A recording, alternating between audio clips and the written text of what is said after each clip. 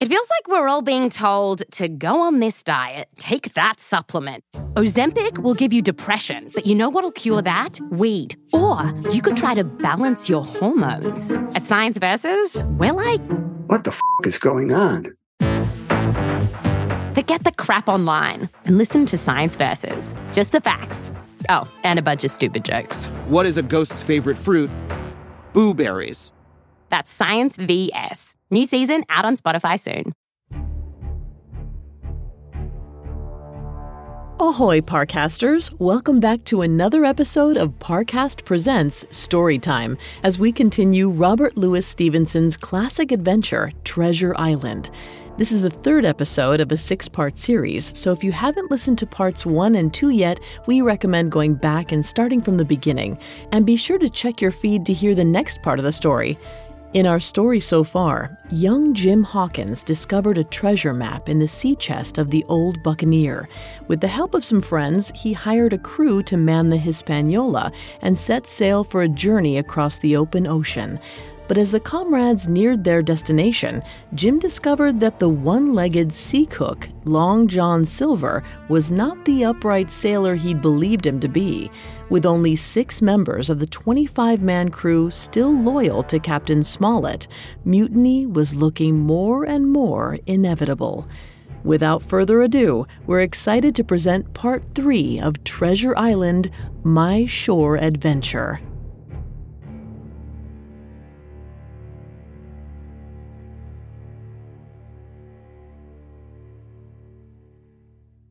Chapter 13, How My Shore Adventure Began.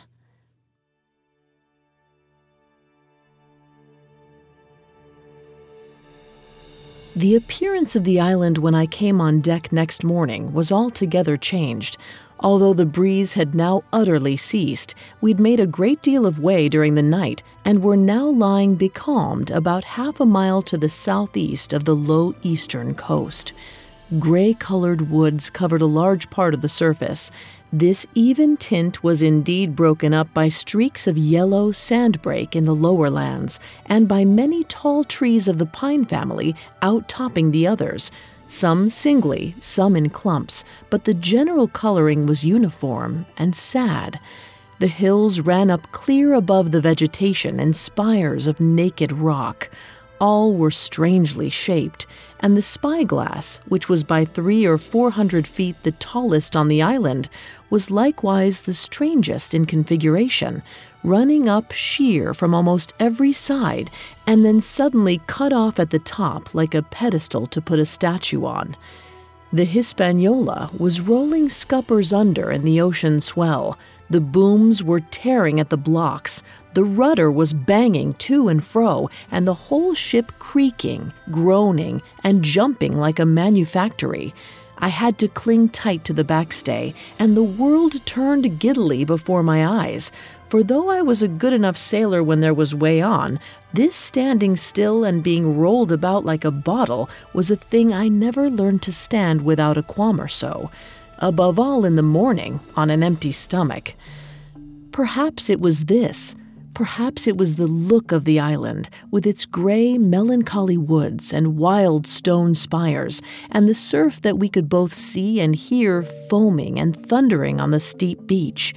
At least, although the sun shone bright and hot, and the shorebirds were fishing and crying all around us, and you would have thought anyone would have been glad to get to land after being so long at sea, my heart sank, as the saying is, into my boots, and from the first look onward, I hated the very thought of Treasure Island. We had a dreary morning's work before us, for there was no sign of any wind, and the boats had to be got out and manned, and the ship warped 3 or 4 miles round the corner of the island and up the narrow passage to the haven behind Skeleton Island. I volunteered for one of the boats, where I had, of course, no business. The heat was sweltering, and the men grumbled fiercely over their work. Anderson was in command of my boat, and instead of keeping the crew in order, he grumbled as loud as the worst. "Well," he said with an oath, "it's not forever." I thought this was a very bad sign, For up to that day the men had gone briskly and willingly about their business, but the very sight of the island had relaxed the cords of discipline. All the way in, Long John stood by the steersman and conned the ship. He knew the passage like the palm of his hand, and though the men in the chains got everywhere more water than was down in the chart, John never hesitated once.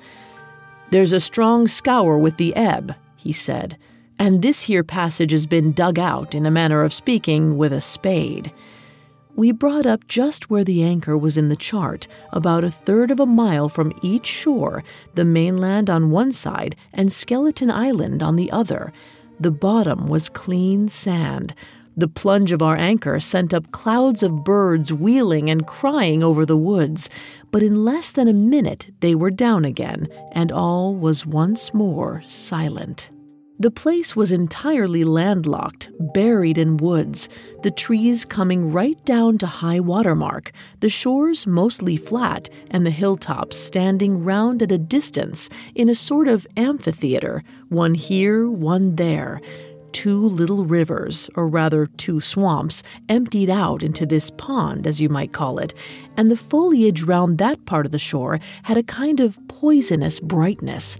From the ship we could see nothing of the house or stockade, for they were quite buried among trees, and if it had not been for the chart on the companion, we might have been the first that had ever anchored there since the island arose out of the seas.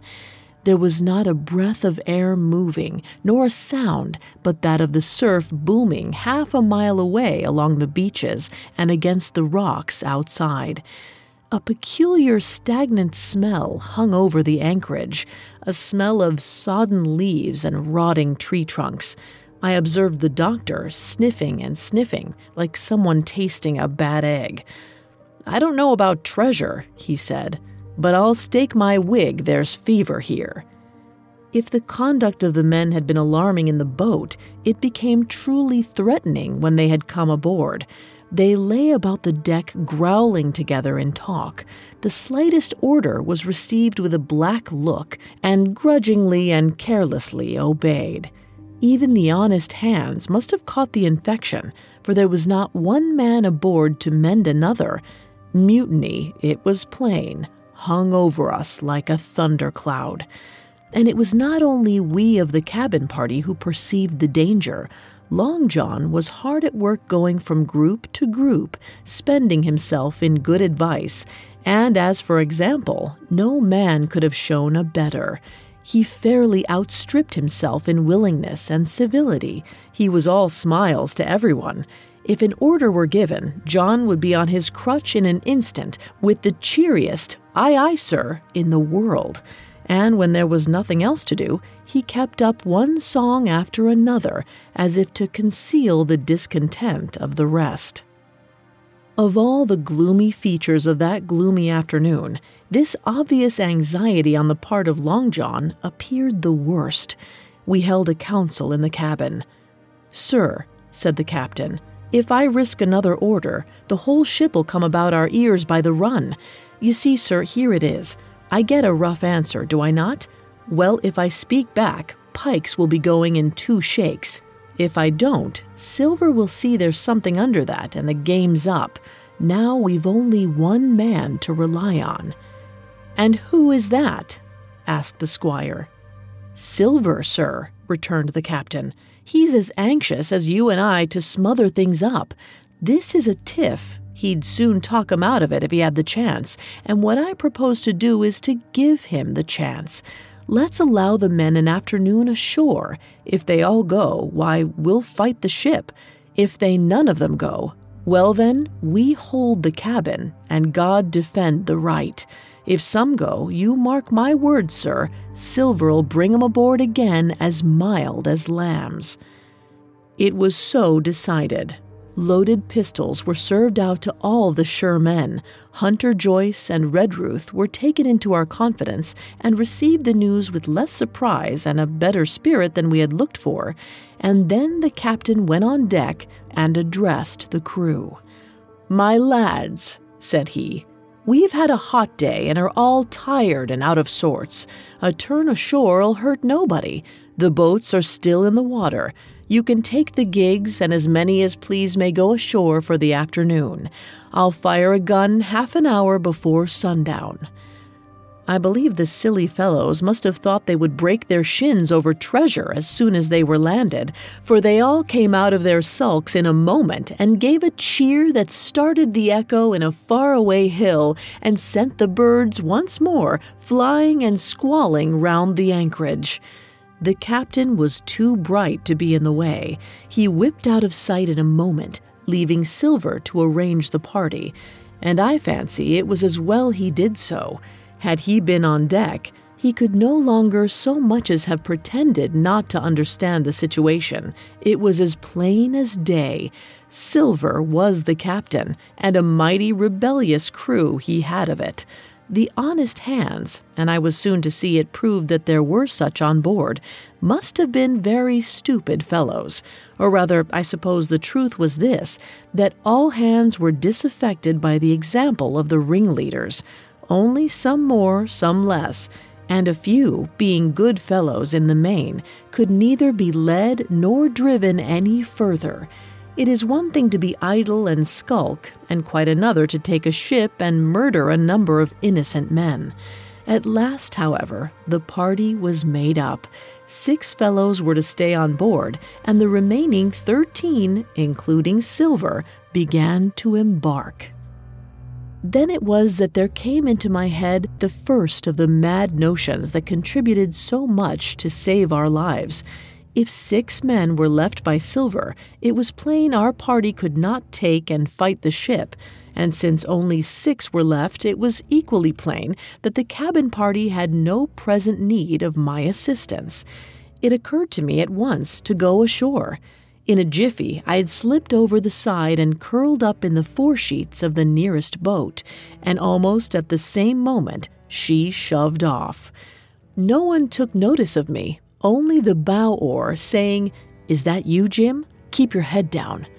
But Silver, from the other boat, looked sharply over and called out to know if that were me, and from that moment I began to regret what I had done. The crews raced for the beach, but the boat I was in, having some start and being at once the lighter and the better manned, shot far ahead of her consort, and the bow had struck among the shoreside trees, and I had caught a branch and swung myself out and plunged into the nearest thicket, while Silver and the rest were still 100 yards behind. "Jim! Jim!" I heard him shouting. But you may suppose I paid no heed. Jumping, ducking, and breaking through, I ran straight before my nose till I could run no longer. Chapter 14. The First Blow. I was so pleased at having given the slip to Long John that I began to enjoy myself and look around me with some interest on the strange land that I was in. I had crossed a marshy tract full of willows, bulrushes, and odd, outlandish, swampy trees, and I had now come out upon the skirts of an open piece of undulating, sandy country about a mile long, dotted with a few pines and a great number of contorted trees, not unlike the oak in growth, but pale in the foliage, like willows. On the far side of the open stood one of the hills with 2 quaint, craggy peaks shining vividly in the sun.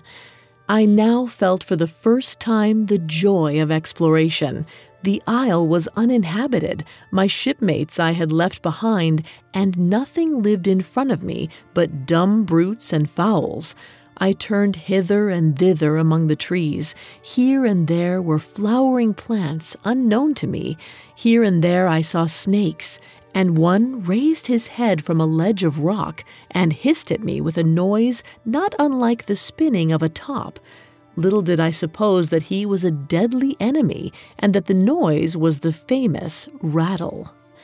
Then I came to a long thicket of these oak-like trees. Live or evergreen oaks, I heard afterwards they should be called, which grew low along the sand like brambles, the boughs curiously twisted, the foliage compact like thatch. The thicket stretched down from the top of one of the sandy knolls, spreading and growing taller as it went, until it reached the margin of the broad, reedy fen through which the nearest of the little rivers soaked its way into the anchorage.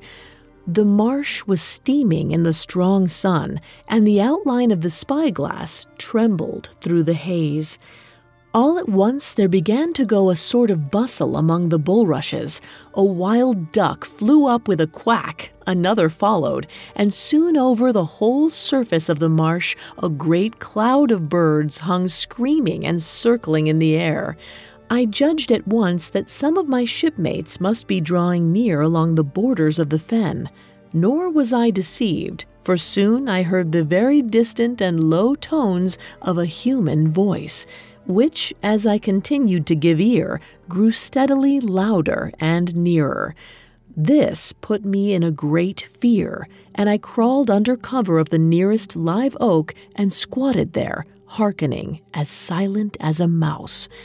Another voice answered, and then the first voice, which I now recognized to be Silver's, once more took up the story and ran on for a long while in a stream, only now and again interrupted by the other. By the sound they must have been talking earnestly and almost fiercely, but no distinct word came to my hearing. At last the speakers seemed to have paused and perhaps to have sat down. For not only did they cease to draw any nearer, but the birds themselves began to grow more quiet and to settle again to their places in the swamp. And now I began to feel that I was neglecting my business, that since I had been so foolhardy as to come ashore with these desperadoes, the least I could do was to overhear them at their councils, and that my plain and obvious duty was to draw as close as I could manage under the favorable ambush of the crouching trees. I could tell the direction of the speakers pretty exactly, not only by the sound of their voices, but by the behavior of the few birds that still hung in alarm above the heads of the intruders. Crawling on all fours, I made steadily but slowly towards them, till at last, raising my head to an aperture among the leaves, I could see clear down into a little green dell beside the marsh, and closely set about with trees, where Long John Silver and another of the crew stood face to face in conversation. The sun beat full upon them.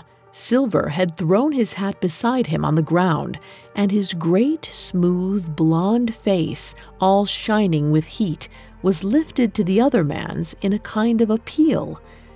"Mate," he was saying, "it's because I thinks gold dust of you, gold dust, and you may lay to that. If I hadn't took to you like pitch, do you think I'd have been here a warning of you? All's up, you can't make nor mend, it's to save your neck that I'm a-speaking, and if one of the wild uns knew it, where'd I be, Tom? Now tell me, where'd I be?" "Silver," said the other man, and I observed he was not only red in the face, but spoke as hoarse as a crow, and his voice shook, too, like a taut rope. "Silver," says he, "you're old and you're honest, or has the name for it, and you've money, too, which lots of poor sailors hasn't, and you're brave, or I'm mistook. And will you tell me you'll let yourself be led away with that kind of a mess of swabs? Not you. As sure as God sees me, I'd sooner lose my hand if I turn agin my duty." And then, all of a sudden, he was interrupted by a noise. I had found one of the honest hands. Well, here, at that same moment, came news of another. Far away out in the marsh there arose, all of a sudden, a sound like the cry of anger, then another on the back of it, and then one horrid, long-drawn scream. The rocks of the spyglass re-echoed it a score of times. The whole troop of marsh birds rose again, darkening heaven, with a simultaneous whir. And long after that death yell was still ringing in my brain, silence had re-established its empire, and only the rustle of the redescending birds and the boom of the distant surges disturbed the languor of the afternoon. Tom had leaped at the sound like a horse at the spur, but Silver had not winked an eye. He stood where he was, resting lightly on his crutch, watching his companion like a snake about to spring.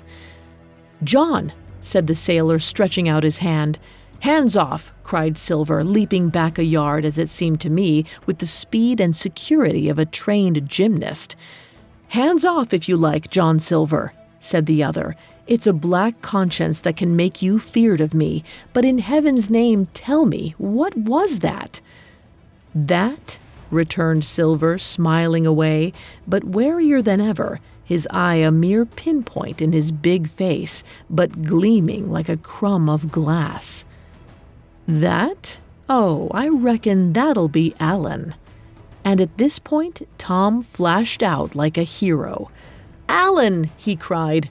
"Then rest his soul for a true seaman. And as for you, John Silver, long you've been a mate of mine, but you're mate of mine no more. If I die like a dog, I'll die in my duty. You've killed Alan, have you? Kill me too if you can, but I defies you."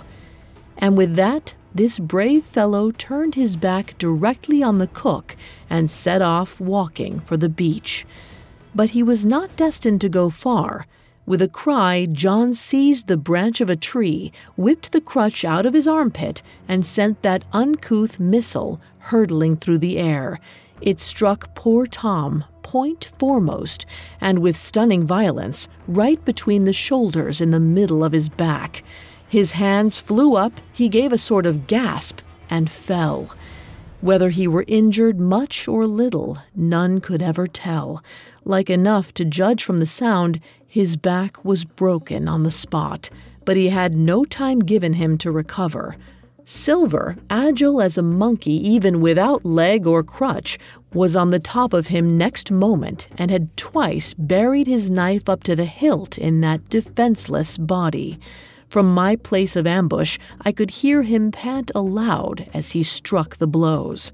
I do not know what it rightly is to faint, but I do know that for the next little while, the whole world swam away from before me in a whirling mist, Silver and the birds and the tall spyglass hilltop going round and topsy-turvy before my eyes, and all manner of bells ringing and distant voices shouting in my ear.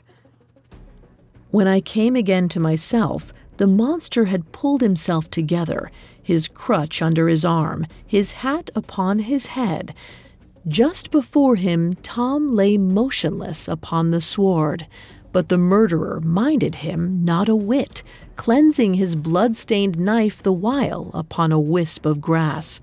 Everything else was unchanged, the sun still shining mercilessly on the steaming marsh and the tall pinnacle of the mountain, and I could scarce persuade myself that murder had been actually done and a human life cruelly cut short a moment since before my eyes. But now John put his hand into his pocket, brought out a whistle, and blew upon it several modulated blasts that rang far across the heated air. I could not tell, of course, the meaning of the signal, but it instantly awoke my fears. More men would be coming. I might be discovered. They had already slain 2 of the honest people. After Tom and Alan, might not I come next?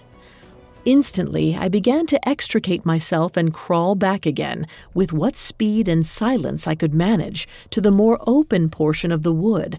As I did so, I could hear hails coming and going between the old buccaneer and his comrades, and this sound of danger lent me wings.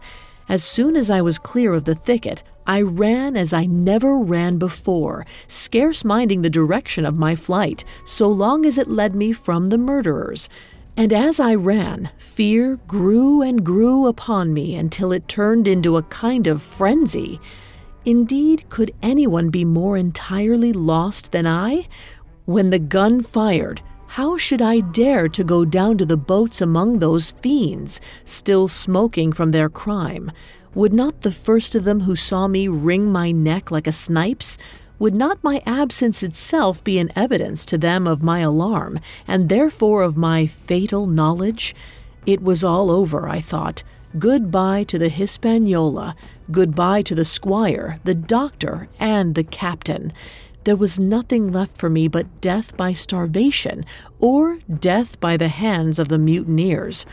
All this while, as I say, I was still running, and without taking any notice, I had drawn near to the foot of the little hill with the 2 peaks, and had got into a part of the island where the live oaks grew more widely apart and seemed more like forest trees in their bearing and dimensions. Mingled with these were a few scattered pines, some 50, some nearer 70 feet high. The air, too, smelt more freshly than down beside the marsh. And here a fresh alarm brought me to a standstill with a thumping heart. Chapter 15. The Man of the Island. From the side of the hill, which was here steep and stony, a spout of gravel was dislodged and fell rattling and bounding through the trees. My eyes turned instinctively in that direction, and I saw a figure leap with great rapidity behind the trunk of a pine. What it was, whether bear or man or monkey, I could in no wise tell. It seemed dark and shaggy. More I knew not, but the terror of this new apparition brought me to a stand. I was now, it seemed, cut off upon both sides. Behind me the murderers, before me this lurking nondescript. And immediately I began to prefer the dangers that I knew to those I knew not. Silver himself appeared less terrible in contrast with this creature of the woods, and I turned on my heel and, looking sharply behind me over my shoulder, began to retrace my steps in the direction of the boats. Instantly the figure reappeared, and making a wide circuit, began to head me off. I was tired at any rate, but had I been as fresh as when I rose, I could see it was in vain for me to contend in speed with such an adversary. From trunk to trunk the creature flitted like a deer, running manlike on 2 legs, but unlike any man that I had ever seen, stooping almost double as it ran. Yet a man it was. I could no longer be in doubt about that. I began to recall what I'd heard of cannibals. I was within an ace of calling for help, but the mere fact that he was a man, however wild, had somewhat reassured me, and my fear of Silver began to revive in proportion. I stood still, therefore, and cast about for some method of escape, and as I was so thinking, the recollection of my pistol flashed into my mind. As soon as I remembered I was not defenseless, courage glowed again in my heart, and I set my face resolutely for this man of the island and walked briskly towards him. He was concealed by this time behind another tree trunk, but he must have been watching me closely, for as soon as I began to move in his direction, he reappeared and took a step to meet me. Then he hesitated, drew back, came forward again, and at last, to my wonder and confusion, threw himself on his knees and held out his clasped hands in supplication. At that I once more stopped. "Who are you?" I asked. "Ben Gunn," he answered, and his voice sounded hoarse and awkward, like a rusty lock. "I'm poor Ben Gunn, I am, and I haven't spoke with a Christian these 3 years." I could now see that he was a white man like myself, and that his features were even pleasing. His skin, wherever it was exposed, was burnt by the sun. Even his lips were black, and his fair eyes looked quite startling in so dark a face. Of all the beggarmen that I had seen or fancied, he was the chief for raggedness. He was clothed with tatters of old ship's canvas and old sea cloth, and this extraordinary patchwork was all held together by a system of the most various and incongruous fastenings, brass buttons, bits of stick, and loops of tarry gaskin. About his waist he wore an old brass-buckled leather belt, which was the one thing solid in his whole accoutrement. 3 years, I cried. Were you shipwrecked? Nay, mate, said he, marooned. I had heard the word, and I knew it stood for a horrible kind of punishment, common enough among the buccaneers, in which the offender is put ashore with a little powder and shot and left behind on some desolate and distant island. Marooned 3 years agone, he continued, and lived on goats since then, and berries and oysters. Wherever a man is, says I, a man can do for himself. But mate, my heart is sore for Christian diet. You mightn't happen to have a piece of cheese about you now, no? Well, many's the long night I've dreamed of cheese, toasted mostly, and woke up again, and here I were. If ever I can get aboard again, said I, you shall have cheese by the stone. All this time he had been feeling the stuff of my jacket, smoothing my hands, looking at my boots, and generally, in the intervals of his speech, showing a childish pleasure in the presence of a fellow creature. But at my last words he perked up into a kind of startled slyness. "If ever you can get aboard again, says you?" he repeated. "Why now, who's to hinder you?" "Not you, I know," was my reply. "And right you was," he cried. "Now you, what do you call yourself, mate?" "Jim," I told him. "Jim, Jim," says he, quite pleased apparently. "Well now, Jim, I've lived that rough as you'd be ashamed to hear of. Now, for instance, you wouldn't think I had had a pious mother to look at me?" he asked. "Why, no, not in particular," I answered. "Ah, well," said he, "but I had, remarkable pious, and I was a civil, pious boy, and could rattle off my catechism that fast as you couldn't tell one word from another. And here's what it come to, Jim, and it begun with Chuckfarthing on the blessed gravestones. That's what it begun with, but it went further than that. And so my mother told me, and predict the whole she did, the pious woman, but it were Providence that put me here.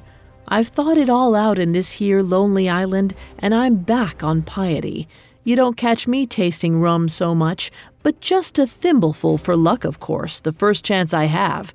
I'm bound I'll be good, and I see the way to. And Jim," looking all around him and lowering his voice to a whisper, "I'm rich." I now felt sure that the poor fellow had gone crazy in his solitude, and I suppose I must have shown the feeling in my face, for he repeated the statement hotly. "Rich, rich," I says, "and I'll tell you what, I'll make a man of you, Jim. Ah, Jim, you'll bless your stars, you will. You was the first that found me." And at this, there came suddenly a lowering shadow over his face, and he tightened his grasp upon my hand and raised a forefinger threateningly before my eyes. "Now, Jim, you tell me true, that ain't Flint's ship?" he asked. At this, I had a happy inspiration. I began to believe that I had found an ally, and I answered him at once. "It's not Flint's ship, and Flint is dead, but I'll tell you true, as you ask me. There are some of Flint's hands aboard. Worse luck for the rest of us." "Not a man with one leg?" he gasped. "Silver?" I asked. "Ah, Silver," says he. "That were his name. He's the cook and the ringleader, too." He was still holding me by the wrist, and at that he gave it quite a ring. "If you was sent by Long John," he said, "I'm as good as pork, and I know it. But where was you, do you suppose?" I had made my mind up in a moment, and by way of answer told him the whole story of our voyage and the predicament in which we found ourselves. He heard me with the keenest interest, and when I had done, he patted me on the head. "You're a good lad, Jim," he said, "and you're all in a clove hitch, ain't you? Well, you just put your trust in Ben Gunn. Ben Gunn's the man to do it. Would you think it likely, now, that your squire would prove a liberal-minded one in case of help, him being in a clove hitch, as you remark?" I told him the squire was the most liberal of men. "Aye, but you see," returned Ben Gunn, "I didn't mean giving me a gate to keep and a suit of livery clothes and such. That's not my mark, Jim. What I mean is, would he be likely to come down to the tune of, say, £1,000 out of money that's as good as a man's own already?" "I'm sure he would," said I. As it was, all hands were to share. "And a passage home?" he added with a look of great shrewdness. "Why," I cried, "the squire's a gentleman, and besides, if we got rid of the others, we should want you to help work the vessel home." "Ah," said he, "so you would." And he seemed very much relieved. "Now I'll tell you what," he went on. "So much I'll tell you, and no more. I were in Flint's ship when he buried the treasure, he and 6 along, 6 strong seamen. They was ashore nigh on a week, and us standing off and on in the old Walrus. One fine day, up went the signal, and here come Flint by himself in a little boat, and his head done up in a blue scarf. The sun was getting up, and mortal white he looked about the cutwater. But there he was, you mind, and the 6 all dead, dead and buried. How he done it, not a man aboard us could make out. It was battle, murder, and sudden death leastways, him against 6. Billy Bones was the mate. Long John, he was quartermaster, and they asked him where the treasure was. "Ah," says he, "you can go ashore if you like, and stay," he says, "but as for the ship, she'll beat up for more, by thunder." That's what he said. Well, I was in another ship 3 years back, and we sighted this island. "Boys," said I, "here's Flint's treasure. Let's land and find it." The captain was displeased at that, but my messmates were all of a mind, and landed. 12 days they looked for it, and every day they had the worse word for me, until one fine morning all hands went aboard. "As for you, Benjamin Gunn," says they, "here's a musket," they says, "and a spade and pickaxe. You can stay here and find Flint's money for yourself," they says. Well, Jim, 3 years have I been here and not a bite of Christian diet from that day to this.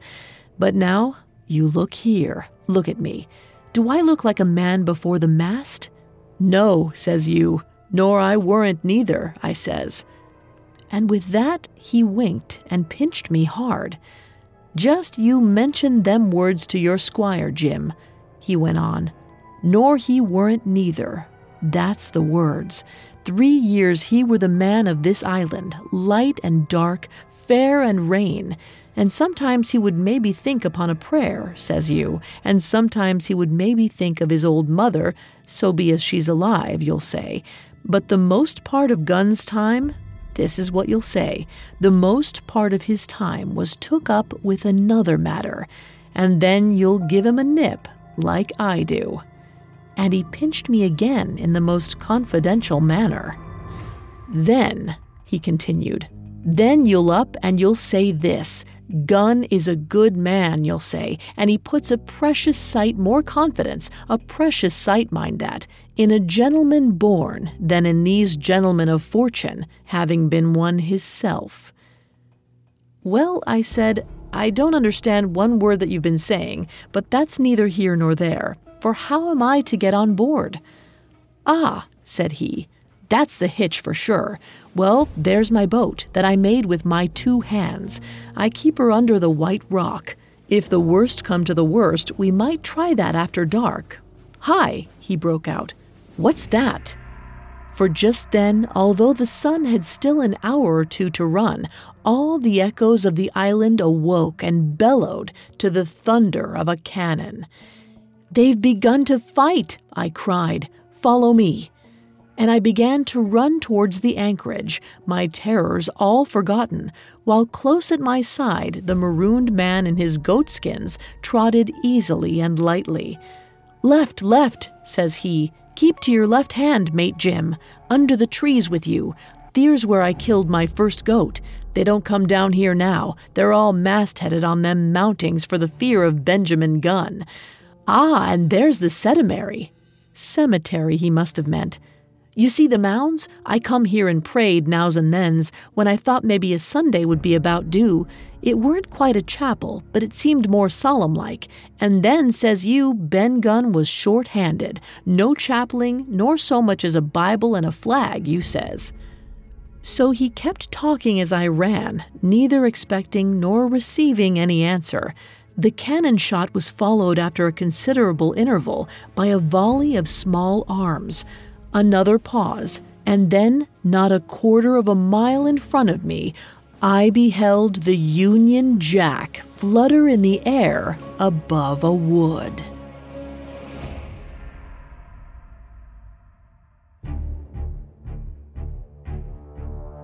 Thank you for listening to Part 3 of Treasure Island. In the next episode, Part 4 of our hero's story, the loyal sailors aboard the Hispaniola clash with the mutineers, while Jim Hawkins hurries to help his friends.